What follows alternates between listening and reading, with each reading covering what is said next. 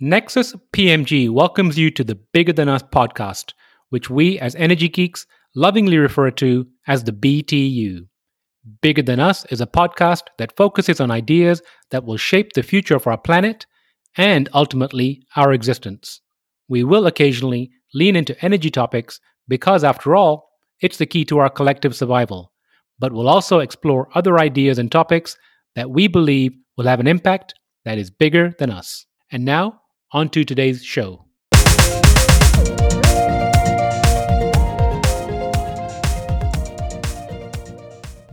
Hello, and welcome to the Bigger Than Us podcast. I'm your host, Raj Daniels, and today I'd like to welcome Manik Suri to the show. Manik Suri is the founder and CEO of technology company Therma. Before founding Therma, Manik co founded the Governance Lab, an innovation center at NYU that developed technology solutions to improve government. He is a former affiliate of Harvard's Berkman Center for Internet and Society and has held positions at global investment firm D.E. Shaw and Company and the White House National Economic Council. Manik, how are you doing today? I am doing great, Raj. It's a pleasure to be here. Manik, I'm so happy to have you on. I'm going to start with somewhere, before we get to Therma, I'm going to start with somewhere that might sound strange, but I think it kind of gives some insight into your background. Can you tell me about your involvement with the Truman National Security Project? Definitely. It's been a long-term relationship. I got to learn about Truman after I was finishing my undergraduate degree in political science and international relations. It was an organization started by a woman, Rachel Kleinfeld, and she was a democracy scholar and political theorist who wanted to bring together like-minded uh, policy oriented and action oriented thought leaders, academics, and folks across sectors, public and private. And I first heard about it from friends of mine who were older than me in college who were joining, Ganesh Sitaraman and a couple of other classmates of mine who were a little older. In also around that time, I did a master's in IR at Cambridge and realized that I wanted to be around others who were interested in the intersection of policy, politics, and progressive action. And that's why I joined. So I became a Truman Security Fellow, I guess, back in '09. And then I went to law school at Harvard and got to be more active in the group and hosted the Boston chapter at various points at Harvard Law. Since moving to San Francisco and starting a tech startup, I've been less involved, though occasionally joining the Truman Energy and Truman climate groups. But it's awesome to see how the program has grown. I think I first heard about it the year after they launched. There's a couple of people. No one had heard of it. Now there's, I think, thousands of alums working at the highest levels of the public and private sector. So yeah, great community and a number of friends I've made through the programs. So, someone hearing the name Truman might get the impression that it's political leaning. Can you give some tactical examples of what the group does? Sure. Technically speaking, I think Truman is set up as a nonprofit, and so there's a kind of a fairly there's a line between what is or isn't permissible in terms of political action and political activity sanctioned under the nonprofit itself. Many of the members are politically active. Truman has a number of programs. Some are oriented around policy, others are oriented around politics, and others are oriented around media. So there are Truman scholars and Truman fellows that work in government, in both Democratic and Republican administrations, though I think the membership probably skews towards the Democratic side of the aisle substantially. There are folks working in politics. Many Truman alums have run for office at the local, state, and even national level. And then there's a number of folks working in media and around activism. So the membership itself has a lot of political activism and activity around its, the kinds of careers that people pursue. The organization itself is technically, as far as I recall, I mean, I'm not part of the leadership of the group, but it was set up as a nonprofit. And I think as a result, nonprofit regulations require certain, a line drawn between political activity and educational and policy oriented work. Well, I had never heard of the Truman National Security Project until I did some research on your background. And I'm looking at the five values. I'm extremely drawn to them. Are there any one of the five, and I don't mean to put you on a spot, but human rights, community, government supporting social justice, tolerance, and then enlightenment, rationality. Are there any one of these values that particularly drew you to the organization? Well, I was drawn by all of the values, frankly. I mean, I joined it fairly early on, and was first excited by the fact that American, that American foreign policy and national security could go hand in hand with humanism and a commitment to human rights and putting people first. I think that alignment and that idea that you didn't have to sacrifice one for sake of the other. That's what really drew me to the organization. That you could pursue both. And as someone who grew up, very much inspired by the idea of America and inspired by the possibility of the American dream and the American promise becoming a reality. That's something my parents really believed in as immigrants coming here from India. That was something that I wanted to see, and still want to see instantiated in the real world.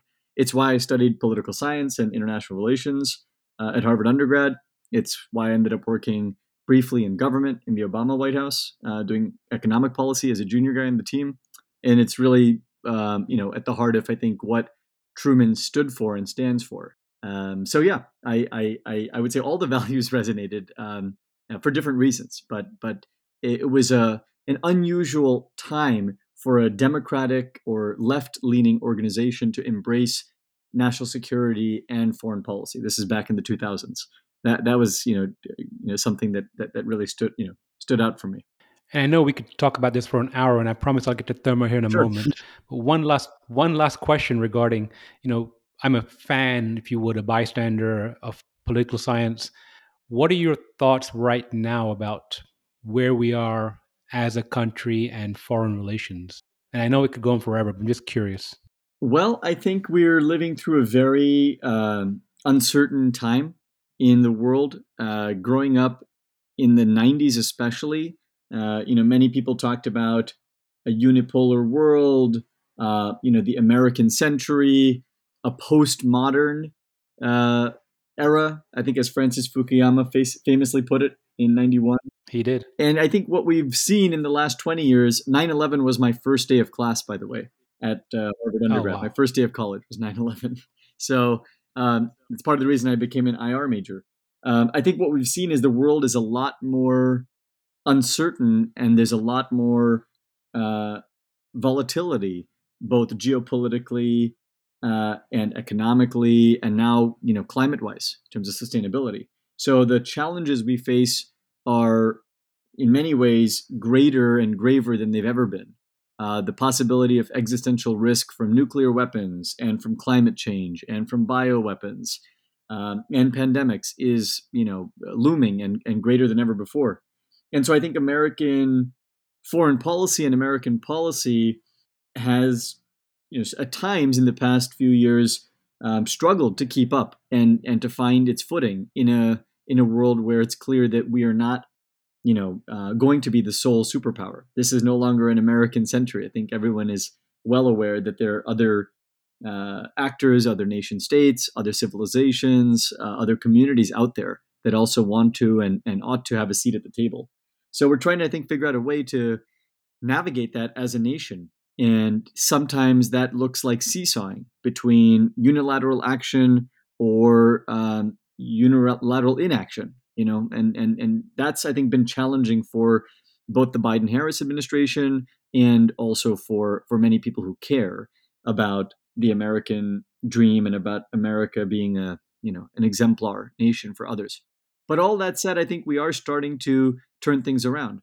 For example, the recent passage of historic climate legislation, very recent, I think is an example of America doing what it can do, which is put the largest economy and the most dynamic economy um, in service of the future. That's what this legislation represents, and we're actually putting our money where our mouth is. That's going to help improve and increase our credibility with nations abroad and partners abroad. That's the kind of action that we need to take at home if we want to be taken seriously and lead by example overseas. Um, and there are many examples of us taking actions at home that reflect well abroad. I am glad to see this administration doing that in a way that I think the last administration didn't, and set us back, in many regards. But not to get too political and far afield. Just a few unfiltered thoughts there. I appreciate your views. And since you brought up climate and sustainability, can you give us an overview of Therma and your role at the organization? Yeah, absolutely. So I founded and run Therma, which is a climate technology startup based in the Bay Area in San Francisco. We build technology to reduce waste and emissions across the cooling sector, specifically the refrigeration supply chain.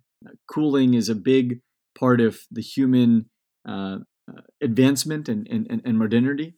There's need for cooling and cold chain to provide some of the essentials of modern life, including food, fruits, vegetables, proteins, dairy, as well as pharmaceuticals, drugs, plasma, many vaccines, and data.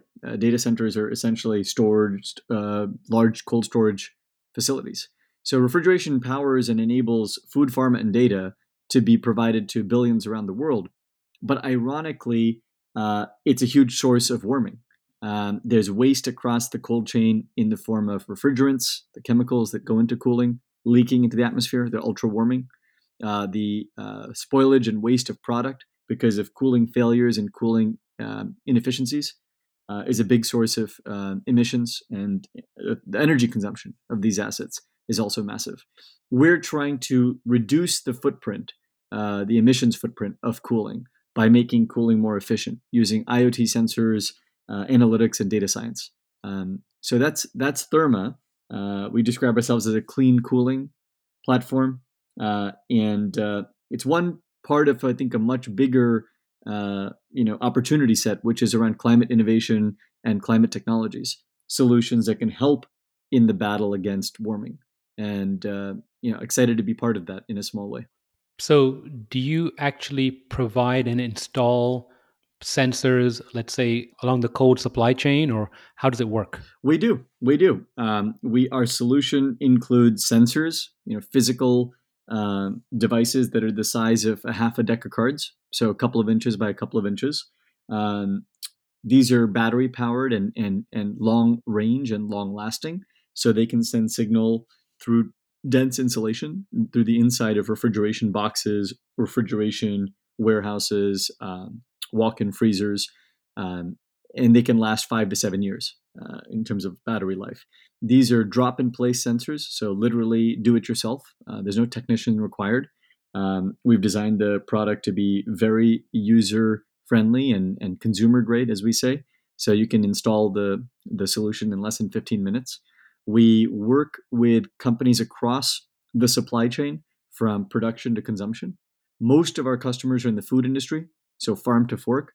We've got over 1,000 customers. We've got over 10,000 sensors deployed in the last 2 years, and that could be in agricultural warehouses, distribution centers, breweries, cafeterias in schools, universities, hospitals, hotels, prisons, many restaurants, cafes, bars. So really, runs the gamut from farm to fork. And we've signed up, operators of large brands like McDonald's, Pizza Hut, Domino's, Taco Bell, Marriott, Wyndham, Hilton. So it's exciting to see. It's early. We're a little over 2 years into the journey, but there's a lot of interest and need for technologies like this that solve kind of obvious problems. Now, what kind of data do you collect and then share with your customers? Sure. The sensors collect temperature and humidity data continuously.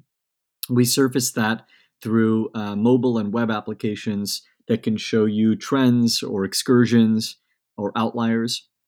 As a customer, most of our end users are interested in preventing problems or catching problems early. So they often think of it like an alarm or insurance. They're basically catching problems with their refrigeration equipment or assets in ways that would damage or spoil inventory or cause equipment failure. And so we're typically generating warnings or alerts when things are going to go bad or when things are running off of standard or looking like they might break or fail. The idea is to help reduce equipment replacement costs, reduce food spoilage and food waste, especially during off hours, nights, and weekends, or to catch issues that might occur because of grid failure or because of human error, which happens fairly often. People, unplugging equipment to clean it, forgetting to plug it back in, leading to tens of thousands of inventory loss. So that's kind of the general type of use case. We're an alarm or insurance for perishables that are high value across the supply chain. We've also built a second product recently that we're starting to commercialize. And happy to talk more about that. It's built on top of our sensors. It's a way of turning refrigeration on and off dynamically and enabling us to start thinking of it like a battery. That's kind of the future of the business and kind of where we're headed, Raj. So, when I was doing research for the conversation, I came across an interview where you mentioned that. I'm very, very interested in that. So, if you could dig deeper into that concept, I'd really appreciate Yeah, it. absolutely. Well, when we started Therma in early 2020, the idea was to start monitoring refrigeration. If you can't, as the saying goes, you can't manage what you can't measure. So the first goal was to start getting real-time, accurate data uh, out of these assets. Historically, it was very hard to get real-time visibility into refrigeration. The reason being wireless sensors generally don't work inside refrigeration. Wi-Fi and Bluetooth, which is what most wireless sensors use, can't get signal reliably through the side of the fridge or the freezer. The iron or steel acts like a Faraday cage. It blocks most electromagnetic radiation from getting out. We were able to solve for that by using a new type of connectivity that relies on long-range radio. By using long-range radio, we could push signal reliably through the inside of refrigeration out, wirelessly and continuously. And that's what allowed Therma to start giving real-time visibility on temp and humidity. Once you can get that data into the cloud, and that's something refrigeration's not really had for 100 plus years. None of these assets are connected to the cloud today. So once you can see what's going on in the cloud and remotely, it opens up the possibility of dynamically managing that asset. For example, it turns out that refrigeration is being used, differentially at various points in the day or the year. There are times when the fridges and freezers are empty, or times when no one is there. For example, we work with hundreds of schools, K through 12, across the U.S. Schools are closed, as many people know, in the summer months and winter holidays. Well, assets like refrigeration aren't always turned off or turned down during the off months. So those are examples of the fact that refrigeration is run statically and run dumb doesn't mean it has to be. Similarly, energy prices vary week to week and day to day, but no one turns refrigeration up and down or on and off when energy prices go up or go down. Everyone just runs it constantly. And that's how it's been for 100 years. You plug it in the wall, you set the set point, and you let it go until it breaks or it fails. Well, a year ago, we started working on a solution where we could actually turn refrigeration off or turn it up and down using a combination of smart plugs and smart thermostats. So we can actually cut the power or turn the thermostat up and down remotely. And importantly, Raj, this idea, this ability to turn refrigeration on and off dynamically, one of the reasons we thought we could do it well and people would actually respond well is because we offer 24/7 monitoring. Without our sensor product, what we learned early on was that no one wants to turn refrigeration off or turn it too warm and run the risk of spoiling product or having a compliance issue. But with real-time monitoring, it opens up the possibility of actually turning the asset up and down dynamically. And so this is where we now start connecting this to this concept to the battery idea. Refrigeration, if you think about the fact that there's product inside, that product stores energy in the form of cold mass, whether that's pork or sushi or strawberries or patties, whatever's frozen or kept in the fridge, that's essentially a store of energy. It turns out that you can actually tap that store of energy. You can tap that battery by allowing the temperature to warm up slightly for small bursts of time. one of our customers actually did this and turned power off in a massive cold storage warehouse for 3 days in 2021 when energy prices went up in a certain market. And they were actually able to do this uh, without spoiling product because they were able to rely on the energy store inside the mass. Everyone who's ever had a power outage or left the drawer of the fridge or freezer open knows that if you touch stuff, it's still cold for a certain while. It stays cold for some time before warming up. So we were able to take advantage of this property, the fact that refrigeration is run like a fully charged battery, to temporarily tap it for short bursts of time. And by warming it for a small bursts of time for small degrees, we can actually create significant energy savings by timing those warm ups or load management to when the utility needs the power or when energy prices spike. And so that's how we're starting to tap these refrigeration assets as distributed batteries. Of course, all of this is relying on our sensors to provide real-time visibility into the temp and ensure we never get close to food safety or quality limits. Does that make sense? It sounds like a microgrid situation, and it makes absolute sense. I've been thinking about it, like I said, since I heard about it. Um, I'm thinking about grocery stores, cold warehouses, etc. I'm very familiar with the IoT world. Would your sensor, you mentioned the smart plug, so your sensor would actually speak to the smart plug? Is that how you do it? Exactly. So our sensors and the controls layer interop with each other. They can essentially provide real-time condition monitoring, and if things start to warm up or get too close to a threshold that we've set, we can turn on or cool or extra cool the fridge or freezer back down. So yes, the controls layer and the monitoring layer interact with each other in this expanded product, which we've just started How commercializing. So let's say, for example, just going to use a word. Let's say Maytag, for example, has a refrigeration unit, and your sensor is able to adjust the temperature as needed based on demand, etc. What are the warranty on the so Maytag would guarantee their device works for X amount of time, but as this behavior takes place, this rising and lowering of temperature and produce in the facility, are there any implications for the warranties? I think there could be. It's early with our commercialization, so we're working through a number of questions around the OEM, original equipment manufacturer guidelines, and how they see their equipment being used. We're not the first to turn refrigeration on and off or up and down dynamically. There are folks doing it in other environments. For example, in the residential market, we have friends at a startup called Ohm Connect, OHM. Like I'm familiar with it. Ohm Connect is using smart plugs to control refrigeration in 200,000 households across California. And we have mutual investors and friends love what they're doing. They do it with washer dryers, dishwashers, and other home appliances as well.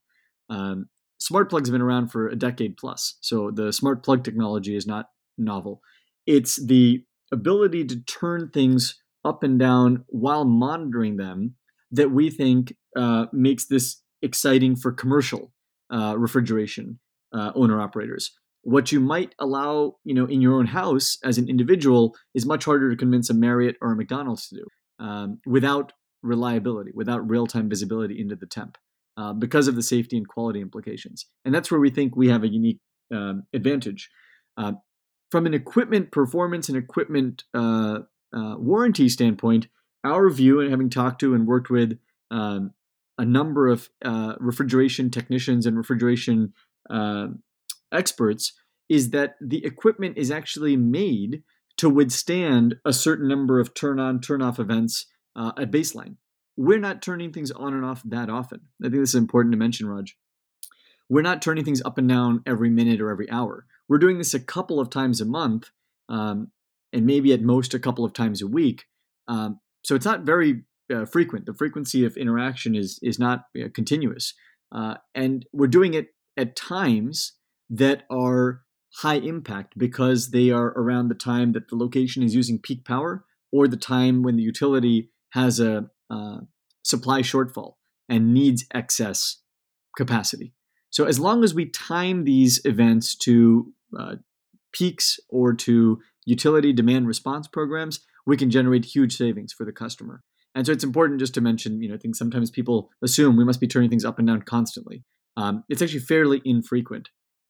One of our early investors has a large family refrigeration and HVAC business in the Middle East. And something that she said was, you should talk to refrigeration technicians in the developing world where energy fails constantly, like every week. And I was reminded of my grandparents' house in Delhi, in India, where, electricity used to go out like literally every day. So we called up a few refrigeration technicians abroad in, developing economies where electricity is a lot less reliable. And they essentially confirmed that the manufacturers have designed equipment for the last 30 plus years to withstand a certain number of power outages, which is essentially what we do using smart plugs. I think it's really interesting. What is your business model? Yeah, well, we are trying to build this technology and scale it in a way that makes it highly scalable and accessible.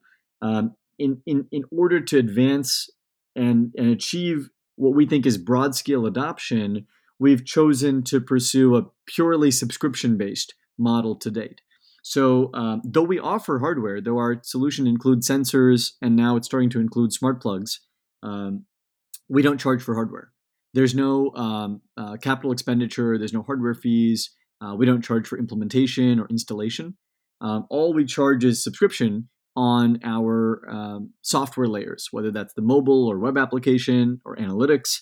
And if you're purchasing and looking for energy optimization, again, that's on a subscription-based model. So it's a SaaS, software subscription business, even though there is a hardware component. I think in venture capital land, people call it hardware enabled SaaS. That's kind of the category we're in.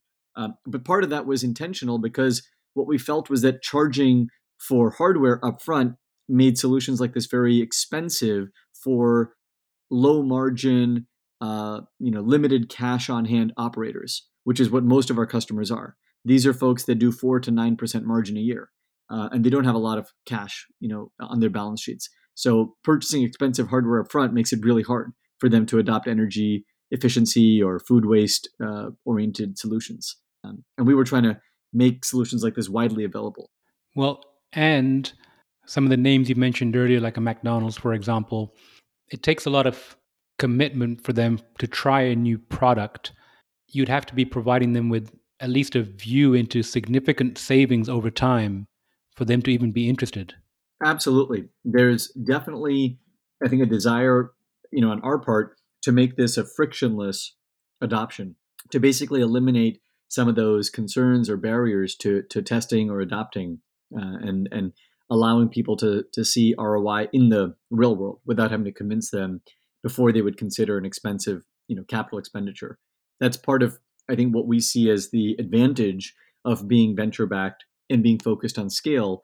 We can afford to take that risk off of the customer and say, look, we're going to make this really easy for you to adopt. No upfront expenses or investments, just a straight subscription fee. You'll see the ROI in terms of the waste prevented, equipment failures, and energy savings in your locations.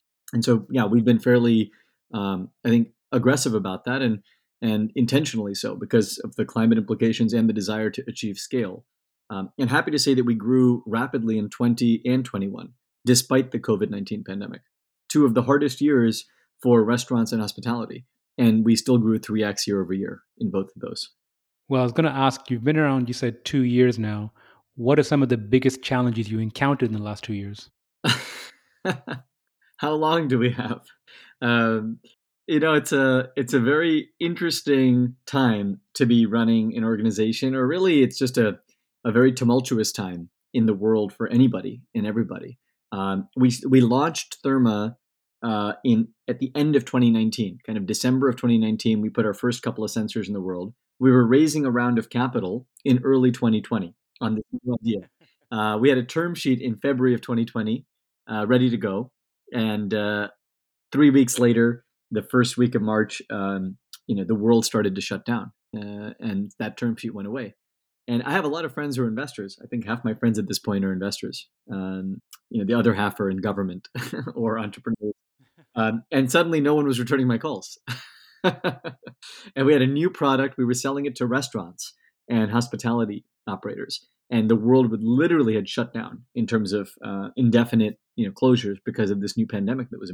So we almost ran out of money. We were down to about 3 weeks of runway in March. That was painful. and challenging. And um, I think we were able to, pull together a small round in early April. That took some effort, and I had actually written a letter to our team and our shareholders. I was getting ready, for the final meeting, so to speak, to share the news. Um, and we were able to pull together some capital and stay alive. And then we grew. Then in the summer of 20 and fall of 20, we grew, and I think things got more exciting, both because we realized that the product was solving a problem that was very measurable, reducing equipment failure and food waste and inventory loss. And so we started seeing people, especially in the COVID-19 um, tight operating conditions, say, hey, we want to save every dollar we can. Half our locations are not being staffed, or half of the operating hours are being cut. We don't know what's going on with our inventory. We need real-time visibility. So Therma actually got a lot of, I think, tailwind from some of the challenges of the pandemic. Once we got over the fact that we almost ran out of money. Um, the so beyond that kind of early existential question, I think building a company in the midst of a pandemic is hard. Fostering community, creating culture is never easy, even in normal operating conditions. Prior to COVID, we had an office in San Francisco where we were going in, several days a week. And since the pandemic, we tried opening the office, three times at various points. Once in late 20 or mid 21, before somewhere I think between Delta and Omicron. Once in the fall of 21 before Omicron. Once in early 22 before new public health guidelines. We've now ended up building a team, largely distributed. So 70 plus people, about 15 or 18 are in the Bay Area. And so that means we're trying to build community and create culture across folks that have never met each other or rarely met each other, which is hard. And so that's definitely a challenge, is how do you get alignment and get people excited? But I think most of the challenges have been, really around how do we do more faster? I think I got into tech to build tech for good. 10 years ago, I left government to move into building tech for good. It was inspired by a senior colleague of mine who was the deputy CTO in the Obama White House, Beth Novick. She had written a book about how tech was transforming life, social and commercial, but big public problems and public sector areas weren't being attacked or tackled. And that's what inspired me, Beth, and her book, to leave and get into building tech for good. So I'm still interested in that, with safety and sustainability. And I think that, I track the number of sensors we have deployed every day. That's something that I track every morning. There's 90 million pieces of refrigeration out there in the business world. We're in, 10,000 of them. So we're barely scratching the surface, of this opportunity. And this is just one of the many parts of the climate problem. So yeah, I guess that desire to kind of move faster and do more is the biggest challenge. Well, you mentioned some of the challenges and the switch from government to entrepreneurship. What are some of the most valuable lessons you've learned about yourself on your journey? Uh, it is hard to it is hard to appreciate how volatile it can be to be, trying to build or create things from the ground up. I didn't appreciate that. Earlier in my career, I had the privilege of working in highly resourced organizations, really well resourced. I went to Harvard twice and Cambridge. My first job was at the world's second largest hedge fund, D.E. Shaw, where I worked for the gentleman who ran the firm. I got paid very well. I had tons of resources. I went to work in the White House, where again, tons of resources, the best of the best. Just everyone takes your calls when you work at D.E. Shaw or the White House. Then I Yes, started a they do. startup, with no capital. We bootstrapped the business in the beginning.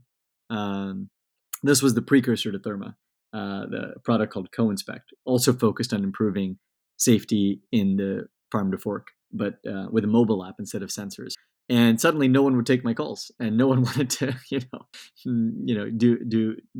no one had the time, let's say, to put it half jokingly. So it was really lonely and humbling. I think extremely humbling to realize how much effort is required to kind of build things from the ground up. and that humility is something that was new to me. I think I'd been a little bit self-assured, or maybe too self-assured, when I started working as an entrepreneur. That, oh yeah, things will just come together. And one of my early investors, reminded me about the 10-year overnight success, which now, many years into being an entrepreneur, I can appreciate. So yeah, I think I learned to believe in myself in a different way. I'd always believed I could do things in terms of, I was top of my class in high school and college and law school. And, I believed I could be a good student and get prestigious jobs, but believing that I could stay in it, even when we almost ran out of money 3 times. We so many days where, deals fell through, or rounds fell through, or people quit, pandemics hit, all kinds of stuff. The ability to kind of stick it through is something I learned about myself. What grit means, what resilience means. I'm still learning, but that's probably the most important thing for me personally. Well, speaking of believing in yourself, let's cast a vision into the future. Let's say it's 10 years from now. Fast Company, Forbes, Wall Street Journal were to write a headline and perhaps even a short paragraph regarding Therma. What would you like it to read? That I'm enjoying the visioning, the internal visioning around that. The so many things that would be nice to hear or read. I think most importantly, Therma had a meaningful, measurable reduction on emissions coming off of cooling, and helped advance human health while protecting the planet's health at scale. I think that would be powerful and would help me feel like the work mattered and we had some impact. Well, I love that vision. And last question, and this could be professional or personal. If you could give some advice, words of wisdom, recommendations to the audience, what would it be? Do work that you love. Find work, or find concepts or people or issues that matter to you, and work on those. Life is too short, and the opportunity cost is too high to not do that. And I think that's one reason why I still enjoy the work many years into early mornings and late nights and long weekends. I feel the work is worthwhile, at least for my values and what I care about. So that gives it a sense of meaning, even if I'm not hanging out with my 1-year-old, or even if I'm missing some time with my family. Because of the intensity of the work, I think for all of us, who care, I would encourage you to just find work that you love, and follow your own internal commitments and values to do things with your time that matter to you. Manik, I love the idea of do work that you love. I wish you all the best with Therma and look forward to catching up with you again soon. Thank you so much. A pleasure, Raj. Thank you. Thank you for listening. If you like our show, please give us a rating and review on iTunes. And you can show your support by sharing our show with a friend, or reach out to us on social media, where you'll find us under our Nexus PMG handle. If there's a subject or topic you'd like to hear about, send me an email, btu@nexuspmg.com, or contact me via our website, nexuspmg.com. And while you're there, you can sign up for our monthly newsletter, where we share what we're reading and thinking about in the clean tech, green tech sectors. Bigger Than Us is a Nexus PMG production.